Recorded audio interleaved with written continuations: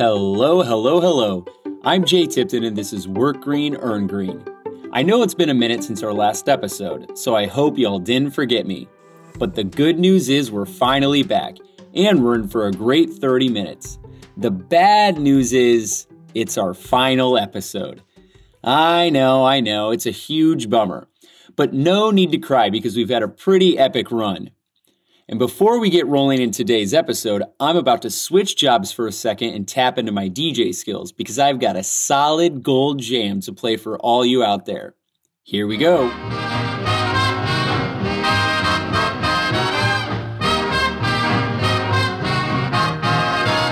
Back home again in Indiana. Oh man, does that take me back? My grandpa used to sing it all the time. Now, maybe it's because he's a proud Hoosier his entire life, or maybe because he was a massive Indianapolis 500 race fan, and they play that song before the start of every single race. While the race is important to the culture and history of the state, so too are sports. Images of basketball hoops on red barns, Friday night football lights, and freshly mowed soccer fields go hand in hand with Indiana because it is a true blue sports state. Which brings us to today's episode. I'm going to explore Indiana and sports and how sports has a massive opportunity to create green jobs. So buckle up because you're in for a ton of sports puns. And to start the race, I spoke with Roger McClendon, Executive Director of the Green Sports Alliance, about the social and environmental impact of sports on a global, national, and local level. So the Green Sports Alliance is really a convening organization of 320 teams, leagues, conferences, universities, professional teams that focus in on sports and sustainability. It's the nexus between sports and driving sustainability through the power of sports. The Alliance's mission is simple: to raise awareness about how sports can be more environmentally friendly, and then amplify that awareness to create change both on and off the pitch, field, or court. How do we look at the environmental impact through the lens of sports and impact not only the game or the venue, but also the community? And not just on the environmental side, I would expand that out to social impact as well as health and wellness. With over 300 partner teams filling hundreds of stadiums with tens of thousands of fans, while being broadcast to millions of viewers across the entire globe, the potential for sports as a platform for change is unrivaled. Sports is a language that no matter what your demographic or your nationality, it's something you can relate to, and it crosses over gender and economics, and it brings people together. And so it really is a great vehicle to talk about and to practice sustainability. Some of these athletes, they have millions of followers, and by standing on that platform, you can get people to ask basic questions. Shouldn't we have clean water? Shouldn't everybody have clean air? What's the responsibility of corporations and others in the ecosystem of sports to stand up for that responsibility, to own up to that accountability? So I think through that channel, there's power in sports. Getting fans to ask questions is an excellent place to start, but this is sports, baby. We want to see some action. So how can awareness translate into movement? When you can have some messaging around how do you clean up your stadium, how do you make that a sustainable event, you may be able to influence fans to do the same things. That's a fact. I want to take a minute to talk about the Indiana University Memorial Stadium in Bloomington, Indiana. I've been watching sports my entire life, and one of my favorite parts of going to see the Hoosiers play is definitely the tailgate. But after every game, my environmentalist heart is always a bit heavy from seeing the amount of trash around the stadium. Because when it comes to sports, trash and food waste is a major contributor to greenhouse gas emissions. We just came off of college football playoffs, which is one of the largest events as far as viewership behind the Super Bowl than any event in the world. And so what we were able to do is divert 80% of all the waste associated with the game, the Expo Center, and the surrounding events away from landfill, which when you get especially food waste into landfill, it creates methane gas, which is like 30 to 50 times the global warming potential than CO2. So it's a big negative. Trust me, Roger, we know a thing or two about the dangers of methane thanks to the rice fields of Arkansas. But what we didn't know was that on the global level, sports have the same amount of emissions as a mid-sized country. So how can sporting events reduce the amount of methane-emitting waste that winds up in landfills? The only way you can do that is creating jobs, like sorting teams, waste vendors. We need to build more immerse and infrastructure, especially in places like Indiana, where the diversion rate on recycling is only about 7 to 8%. So the new green economy has to talk about using waste materials, which you would throw away, into reusable materials that are actually of value. And that's what's going to stem a lot of opportunities for job creation. Come to think of it, there are tons of materials produced for live events. Imagine all the flags, flyers, and fanfare that get produced every year only to be taken down and thrown out a few days after a game. So Roger is definitely onto something here.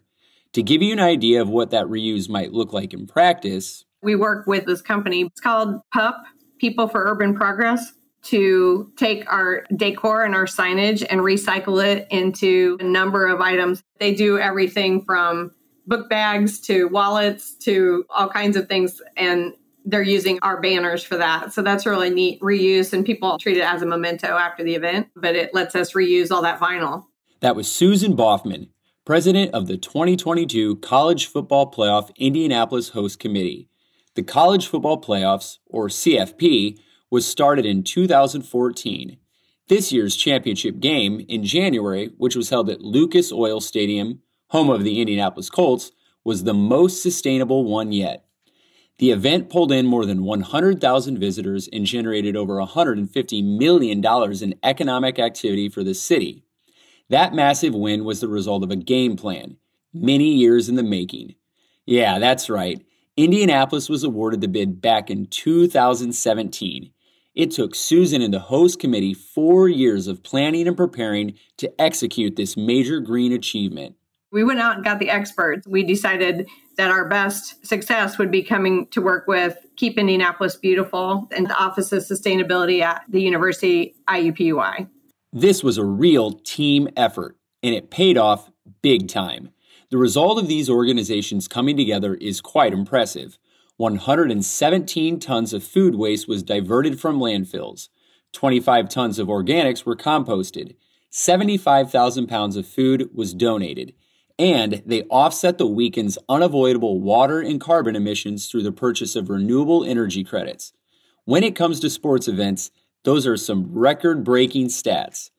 But I gotta be honest, I'm having a pretty difficult time picturing sports fans getting as excited about recycling as they do about a championship game. So what exactly was it that motivated people to go green?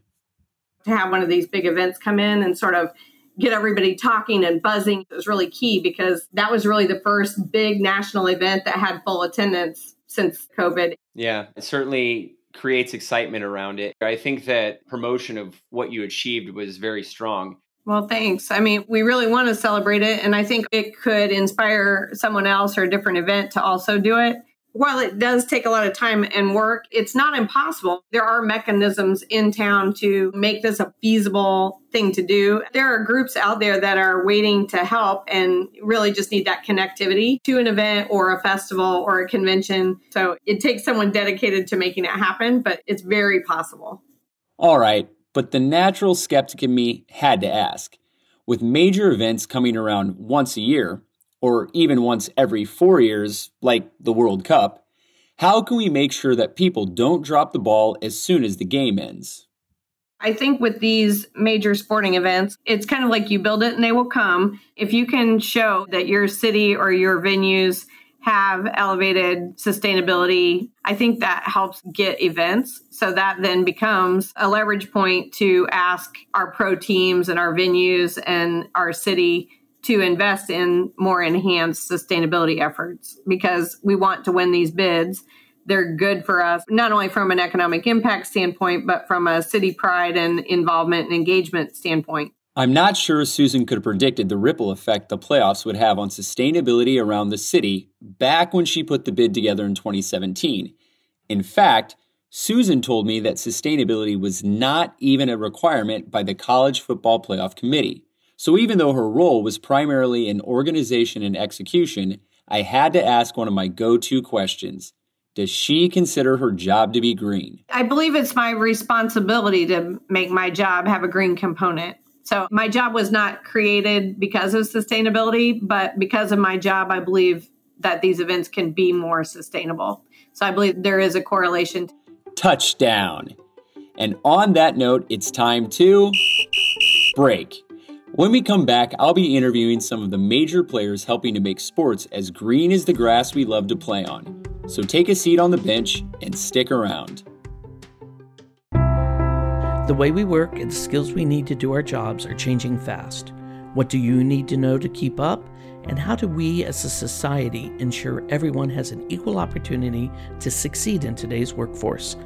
I'm Ramona Schindelheim, Editor-in-Chief of Working Nation. Join me each week on the Work in Progress podcast as I go one-on-one with the innovators and decision makers who are helping us navigate our way through these challenges. Play ball! Welcome back. Before the break, we heard about how the city of Indy came together to host the most sustainable college football playoff championship yet. But much like how Rome wasn't built in a day, that feat wasn't just beginner's luck. As a sports-crazed city, Indy is no stranger to hosting some of the world's biggest sporting events, like the Final Four, the Super Bowl, and just last year, the entirety of March Madness, literally all 67 games. So whenever Indianapolis hosts a big sporting event, whether that be college football playoffs, Final Four, Super Bowl, we activate around certain things that we're trying to get done for that particular event. We were the boots on the ground to do a lot of the data collection and analysis. That was Jessica Davis, director of the IUPUI Office of Sustainability. As Susan mentioned earlier, IUPUI plays a huge role by measuring the environmental impact of events taking place throughout the city. Just like a team reviewing tape from their last game, each event offers an opportunity to find room for improvement. So when it came to putting a plan together for the College Football Playoff Championship, IUPUI took what they learned from college basketball and then took it a step further. So the entire March Madness tournament was hosted in Indiana during COVID, which has never happened before. And they saw what we were able to accomplish for that. And they basically said, we want to do exactly what you did for March Madness, only make it even bigger. So we expanded the scope of the environmental data collection for greenhouse gas inventory and water footprint. That meant expanding measurements from the stadium to include fan zones, museums, hotels, and ground transportation as well. That union of data was then used to inform the purchase of water and carbon credits to offset the weekend's footprint. But it doesn't end there, because when the next big game comes to town, IUPUI is hoping to reach even higher by expanding their scope further to include fans' air travel and their inventory of emissions to offset. And I would wager a bet that as these scopes expand from one year to the next, they would almost certainly call for some green jobs. I have seen an uptick in sustainability jobs that I've never seen before related to greenhouse gas inventories. It's about folks who know where the data is housed, how to collect it, and how to interpret it. A lot of these big organizations are making commitments to sourcing 100% renewable energy or going carbon neutral. So they need people to assess before they can create their strategy. In order to get a better understanding of how the data can translate into strategy, I spoke with Yogi Stevens, Sodexo Live's district manager for the Lucas Oil Stadium and the Indiana Convention Center, to see how these venues and their vendors are working together to reduce waste. We produce so many good numbers from college football based around sustainability. It's kept fresh in our mind, and that's what we want to do after every single event rather than just one time. Formerly known as Centerplate, Sodexo Live is a major food and beverage hospitality vendor in the sports and entertainment market. If you've ever ordered a beer, burger, or brat at a game, chances are pretty high that Sodexo had a hand in getting it to you. So how exactly did this juggernaut adapt to the needs of feeding nearly 70,000 fans while keeping sustainability in mind? We partnered up with Green Sports Alliance to train our culinary team, our chefs, our front of house operations team, as far as what to look for when it comes to a paper product and how to separate that from garbage and what can be used and reused versus what cannot. What we've done so far is really look at our paper goods and our containers that we're putting our food items in. So now it's probably close to about 70% that is eco-friendly material that composts. Swapping out wrappers and packaging sounds like a great start for the supply side.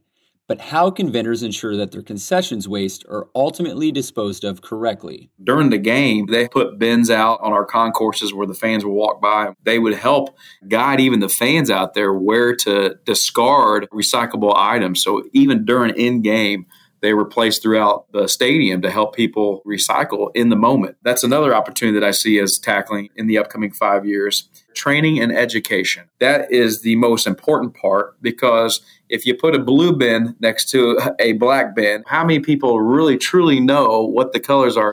My bet is not that many, but Yogi has got me thinking about some serious potential. The stadium seats 68,000 people. Well, if 68,000 people recycle, that's a pretty good start. I don't know, Yogi. Getting 68,000 people to back the same cause sounds a little far-fetched, don't you think? Oh, wait. I almost forgot we're talking about sports here, where thousands of screaming fans regularly come together to support the exact same effort. So how can we channel that passion into sustainable action? I would love for some of the players to get more involved and really help us push some of these incentives. And that could be even during in-game promotions with some of these players, just say, hey guys, at the end of the game, please recycle. Or maybe we just need one catchy stadium chant to get the ball rolling. What about na na na na na na na, hey hey hey, compost? I believe if we really push, we'll basically start the trend here in Indianapolis. And if we start it, I just see that carrying out through the entire city. First Indy, then the world. And speaking of the world, I hope you didn't think I wasn't going to go the entire episode without circling back to the single largest sporting event on the planet. That's right. When we return after the break, we're going to discuss the greatest spectacle in racing, the Indy 500. Don't go anywhere. If you're curious about green jobs, good news. Working Nation has even more content for you to dive into. Alicia Clark here, producer of Work Green, Earn Green, and I'm excited to share that a new edition of our video series, I Want That Job, is available now. Each episode features careers that are in high demand and help save the environment, like construction managers, geologists, and some others that may surprise you. So be sure to check them out. Subscribe now to the Working Nation YouTube channel and follow the hashtag GreenJobsNow. Ladies and gentlemen, start your engines. When it comes to sporting events, Indy is home to the biggest, baddest, and boldest event on the entire planet, the Indianapolis 500. But don't take my word for it. Just ask any of the 300,000 fans who show up on race day. I'm sure any number of them would love an opportunity to work at the Speedway. And fortunately, for all you racing enthusiasts out there, I was able to connect with one IndyCar fan who successfully turned his love for the sport into a sustainable job. Meet Logan Waddle, a recent IUPUI grad who now serves as Penske Entertainment's first ever sustainability program leader. If I could have told my 10-year-old self that this is what I'd be doing, I'd laugh, because we're an industry that burns gas and burns tires and travels a lot. And to have this massive challenge in front of us to reduce our impact on the environment is something that is so cool and unlike any other position in the world, really. And hopefully when the day comes that I retire, I can look back and say, man, we made a tremendous environmental impact. Okay, let's pump the brakes real quick. Before we skip ahead to retirement, first we got to hear how Logan got to where he is now. When I graduated high school, I knew that I had a major passion for nature and the environment. And then I also had this big passion for racing. I said, okay, I really want to try to go live my dream and work in racing. So I came to IUPUI, where I got my degree in sports management and a certificate in motorsports studies. And how did you get connected with the Speedway? So the Speedway had this program that college students could come work at the track for the summer, doing really basic level operational work. And so for me as a race fan, it was a dream come true to get to spend every day at the track. So there I got a really unique look into the motorsports realm, looking at all things facilities and operations related as it goes into an event. Logan told me that this inside look came with a pretty startling realization. We were the greatest spectacle in racing and the largest single-day sporting event in the world, and there was not a single recycling can to be seen on our property. So he and one of his like-minded coworkers championed an effort to set up a few recycling bins around the speedway. And the result? We diverted 4 tons of waste our first try, which was huge for us, and we were celebrating it. And from there, anytime anyone had a sustainability question or had a suggestion, they would come to us. That little push for recycling was the golden ticket. Flash forward to the beginning of 2020 when Roger Penske purchases the speedway. So we're under new ownership, and one of the large overarching goals and initiatives from the Penske Corp level was sustainability and diversity, equity, and inclusion. In early fall of last year, Roger Penske sent a letter to all 66,000 of his employees saying that sustainability was going to be an even bigger initiative moving forward, and that each of his companies was going to have a dedicated sustainability leader. Being the one who had been working on all of these operational related sustainability initiatives, they pulled me in and offered to make me that person here for Penske Entertainment, which was kind of a dream come true because now I get to do my 2 passions. I get to help impact the environment and also get to work with the IndyCar series. So now that Logan has the official title, I asked him about the projects that he's currently working on. The big thing for us right now is really taking a look at our footprint to collect data on every single source of emission that we have within our company, which, as you can imagine, being in racing and being in sports entertainment is very difficult. I bet. And I also bet a task that size would require a lot more teammates. When we started baselining our footprint back in 2019, the sustainability team was 1, maybe 2 people. When you look at what we've done so far and then what we could do long term across the rest of our IndyCar series races, we would need a lot more help. The industry is only going to explode. So the more people we can get working on this, the better for everyone. Well, Logan's journey is pretty dang inspiring. And because of his success, I thought he might have some words of advice for those looking to get into sports sustainability.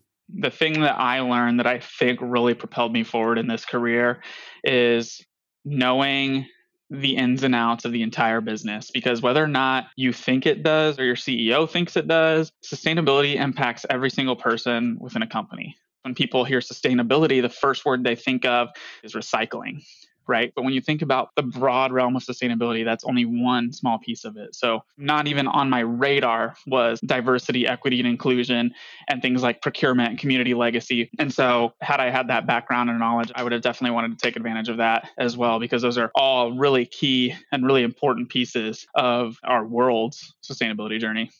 All right. So just like a racetrack, I'm going to bring this podcast full circle as we wrap up the last leg of the road trip. I've got one last question on mine and one very special person on the line who can answer it. So Paula, what do you think? Can the sustainability program leader at a sports venue that is always burning up rubber, racing fuel, and motor oil be considered a green job? If a company or a sports institution doesn't have a sustainability officer who is responsible to the board, then the company is not doing anything. But if gradually they'll be thinking more about it and we're going to put this into the C-suite or into the management division, then it becomes a kind of corporate imperative. And over time, it will become more and more important because it's not just saving money, it's risk. What do you mean by risk? If the weather gets very hot and rain is unpredictable and you have these rainstorms, people aren't going to go to the stadium. They're already staying home. So the sports industry has a stake in a global effort to address climate change and other environmental problems. Why wouldn't the Indianapolis 500 say, we're starting our sustainability journey and maybe you can too? Is your job green? Did you know? Why don't you ask? There's a lot they can do with communications, maybe more than anything else. You have audiences there, everyone looking at the same thing, which is very rare. Yeah, you think about the Super Bowl and I think half of the country tunes into that to watch it. They can make tremendous impacts on behavioral economics, and that could be a very significant advance. Climate change is primarily an industrial problem. It needs to be addressed at the industrial level, which means power generation, transportation systems, and reinvention of all kinds of manufacturing processes. An industry like sports is not a part of industrial America. It's a couple of tiers outside that. So where can they have their biggest impact? The biggest impact would be, I believe, educational, signaling individual change to the game goer and also demonstrating change by literally, in the case of the Indianapolis 500, demonstrating cleaner fuels in the race, that's got a significant potential impact, as long as it's followed up, as long as it's not just put out there once and left as a one-time event. By now we know that tackling climate change is much more of a marathon than a one-night-only event. And it's important to remember that these efforts don't need to be addressed alone. Teamwork makes the dream work, and opportunity can come from sectors that don't come first to mind, like sports. With a massive reach and billions of fans across the world, sports has a great opportunity to provide green jobs. So hats off to Indianapolis for showing us how it can be done. Well, loyal listeners, Indiana marks the final destination for what has turned out to be quite an epic green job road trip around the U.S.